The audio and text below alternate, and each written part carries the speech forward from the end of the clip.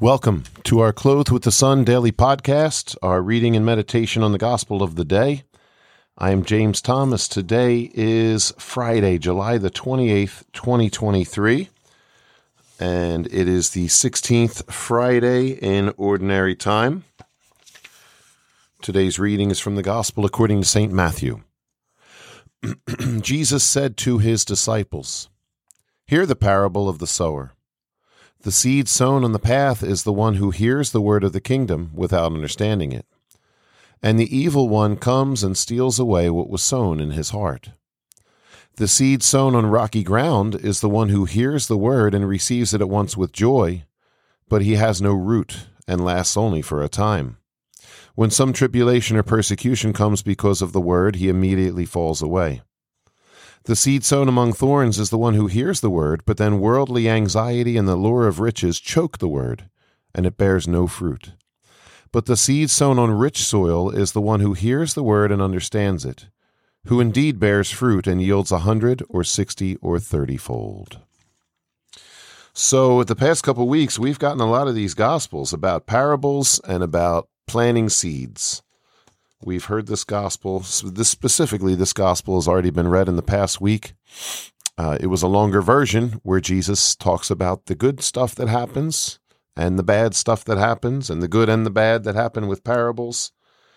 And he tells the parable, he explains the parable. And one of the things that I had said about the seeds that do not succeed in growing plants are that there's three examples, and these three examples are in fact representative of the world, the flesh, and the devil. And these are the three sources of temptation according to traditional Catholic theology. There's a lot of things that come in threes, as we've heard many times in our lives. So when Jesus is tempted in the desert, there's three types of temptation: the world, the flesh, and the devil. When Jesus talks about what we are to do to gain spiritual merit, he says prayer, fasting, and almsgiving. Why? Because these overcome the world, the flesh, and the devil. When religious take their vows, poverty, chastity, and obedience, these are meant to overcome the world, the flesh, and the devil in a more definitive way, a definitive state. And we are all called to live what we call the theological virtues: poverty, chastity, and obedience. We are all called to live that according to our state in life.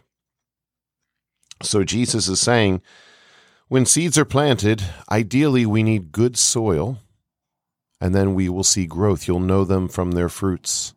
There's two important things here. There's the seed and there's the soil. The seed, we are told, is, Jesus is the planter. The seed is the word of God. And there are lots of different ways that we plant seeds. That's what evangelization is all about. Through good deeds, good example, through our preaching of the word, discussing the faith, works of charity, etc. So we plant seeds, and they are God's seeds. Jesus is using us sometimes, but Jesus is the planter. And then there's the soil. And Jesus is giving us a little bit of an exhortation here to make sure we have good soil. And that means, it means so many things. It means we ourselves trying to know God better. We ourselves pursuing the truth. We ourselves reading the scriptures. And, this is especially a duty for parents with their children. What am I doing to till the soil of my son or daughter's heart, making sure it's not loaded up with corruption that comes from the media, that comes from bad television or websites, reading, etc.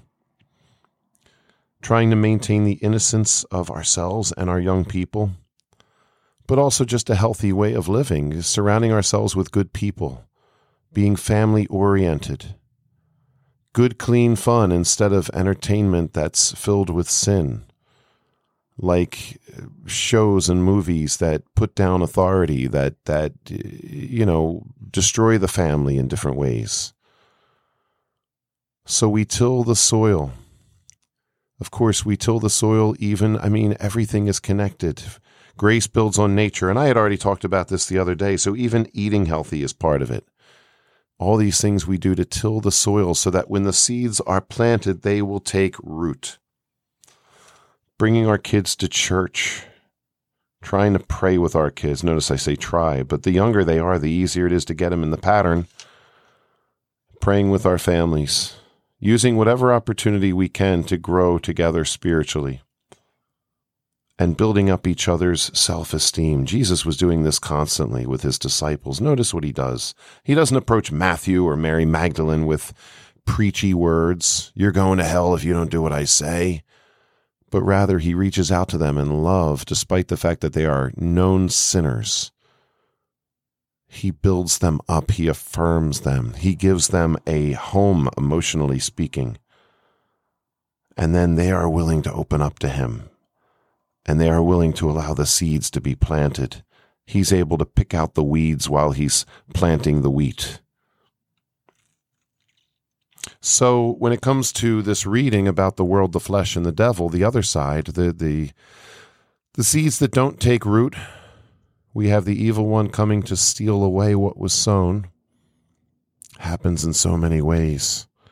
I had a family that I used to work with, and it's a really tragic story. The mother used to come to me all the time and say, I homeschooled my kids until 8th grade, and we had great results. The kids were innocent. They were good. They got good grades in school. They learned their faith really well. They prayed. Then I sent them to a Catholic high school, and their faith has been destroyed. And now they even hate me because they realize all the things that I kept them from. In other words, sinful things. And the older boy ended up dying, actually. He got in with a bad crowd. There were a lot of drugs involved. For the next 4 years, I talked to her a lot, and I worked with this kid a lot, and I tried to get him involved in good things, tried to stay connected, but he really he was overwhelmed by the lure of, worldly things. It was really just the devil, an all-out attack on this innocent, good kid. Where the other kids might have been a little bit more balanced, he went from one extreme to the other. And then it was like right after graduation, he was into some bad stuff, and they got in a car one night. I think they might have been drunk or high or whatever, and he crashed the car and he died. And it was absolutely devastating. And so we look at this and we say, what are we doing? First of all, what's going on in our Catholic schools? And why are we not doing more with these kids? Why are we not a better engine for evangelization? But also just how do we find that balance? When you are homeschooling, how can you still teach the kids about the world without them, without them indulging in it, but at the same time without them being surprised by it? And he was surprised in a way that made him interested in it. Like, ooh, look at all that I've missed. So it's a challenge. But that's an example of the devil just coming all at this kid to say, no, you think you got away from me. No, I'm going to increase my attacks on you. I'm going to come at you with everything I got. So then the second example, the seed sown on rocky ground. One hears the word, receives it at once with joy, but it has no root. It lasts only for a time. When tribulations or persecutions come because of the world, they fall away. So it didn't take root. Another great high school example of this one is all the retreats we did with these kids. And, some of these kids really did have good soil, and they went on the retreat and it caused them to just grow all the more deeply in their faith. But some of these kids had nothing when it came to the faith beforehand. And we might have had amazing retreats where these kids fell in love with Jesus in a couple of days. But the struggle was trying to get some good follow-up to the retreat, because they went back to their Catholic education, which wasn't really Catholic. They went back to their families who didn't practice their faith. They went back to their friends who were really anti-faith. Their school, in effect, was anti-faith. They weren't going to church, and then they fell away. And I thought, wow, we were on this retreat together. You fell in love with Jesus. We were worshiping him together before the Blessed Sacrament. and they so easily fell away after a week or two. I remember one time, it was after the first really big high school retreat I had done. I got a call the next day or a couple days later from the kids asking me, where can we go to have adoration? I'm like, oh, you have no idea how proud I am of you guys. And I introduced them to some adoration chapels in the area. You can go here and you can pray all you want. Bring your friends, pray together. But that didn't last long. So that was an example of the flesh, where things need to good things need to be deeply rooted. Instead, there's a lot of evil things that are deeply rooted. So we need to clean out the flesh. And it's, we need to figure out how to do it for ourselves too, and then figure out how to do this for our kids. But yes, the flesh is the sins that come from inside. And it's a lot to for so many of us, myself included, it's a long process of saying, how do I overcome the temptations that are within me, that are ingrained in me from years and years and years? But you know what? I've made so much progress. So many people I know have made so much progress. We're not perfect, but when we turn our lives to the Lord and we just do the work that needs to be done, maybe some of it is from a psychological, emotional standpoint. Some of it is from a spiritual standpoint, but we do the work. Why am I so attracted to? And then you name whatever the sin is, whatever the addiction is.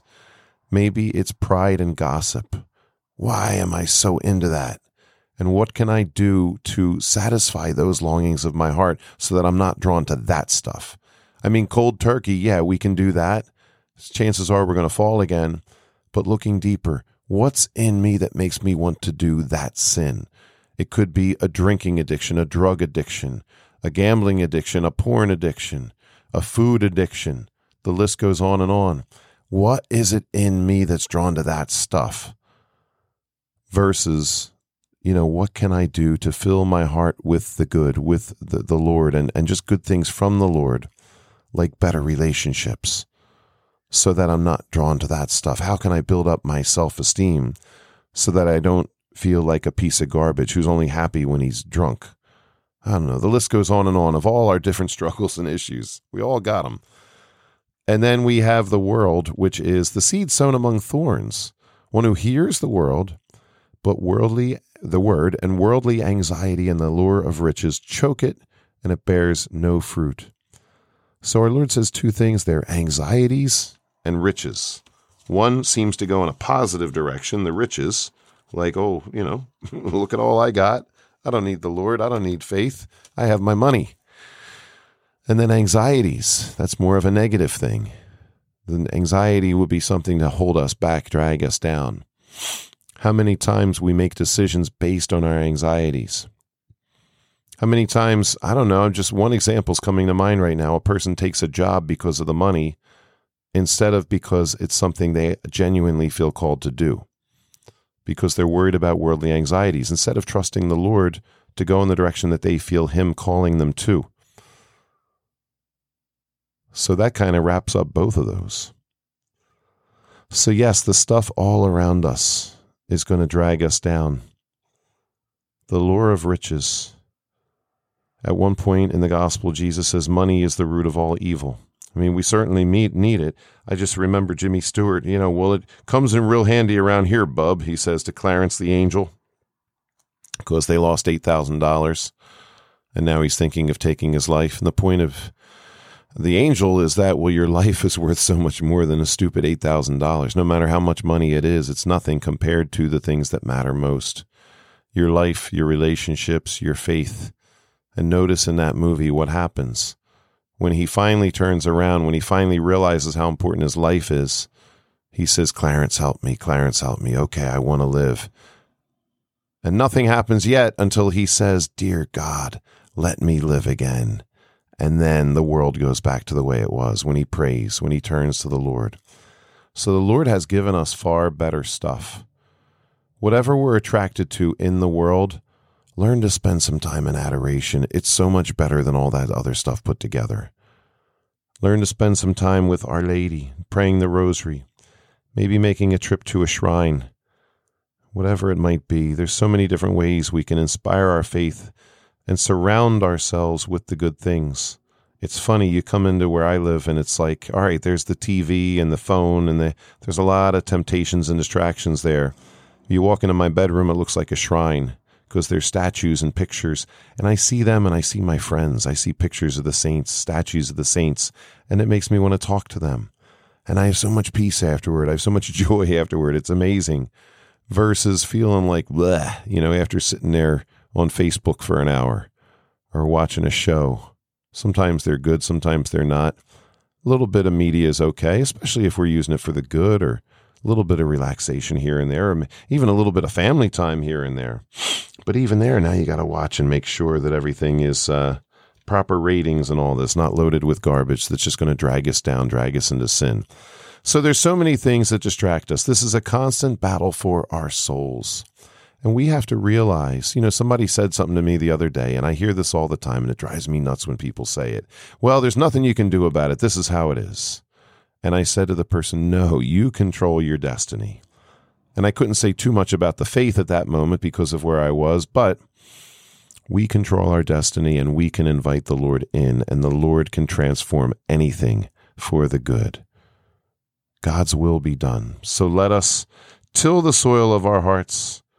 Let us allow the Lord to plant the seeds. Let us continue to plant seeds and be his agents, planting those seeds within our own souls and as much as we can in the souls of the people around us, whether it's through the word directly or whether it's simply through charity and kindness.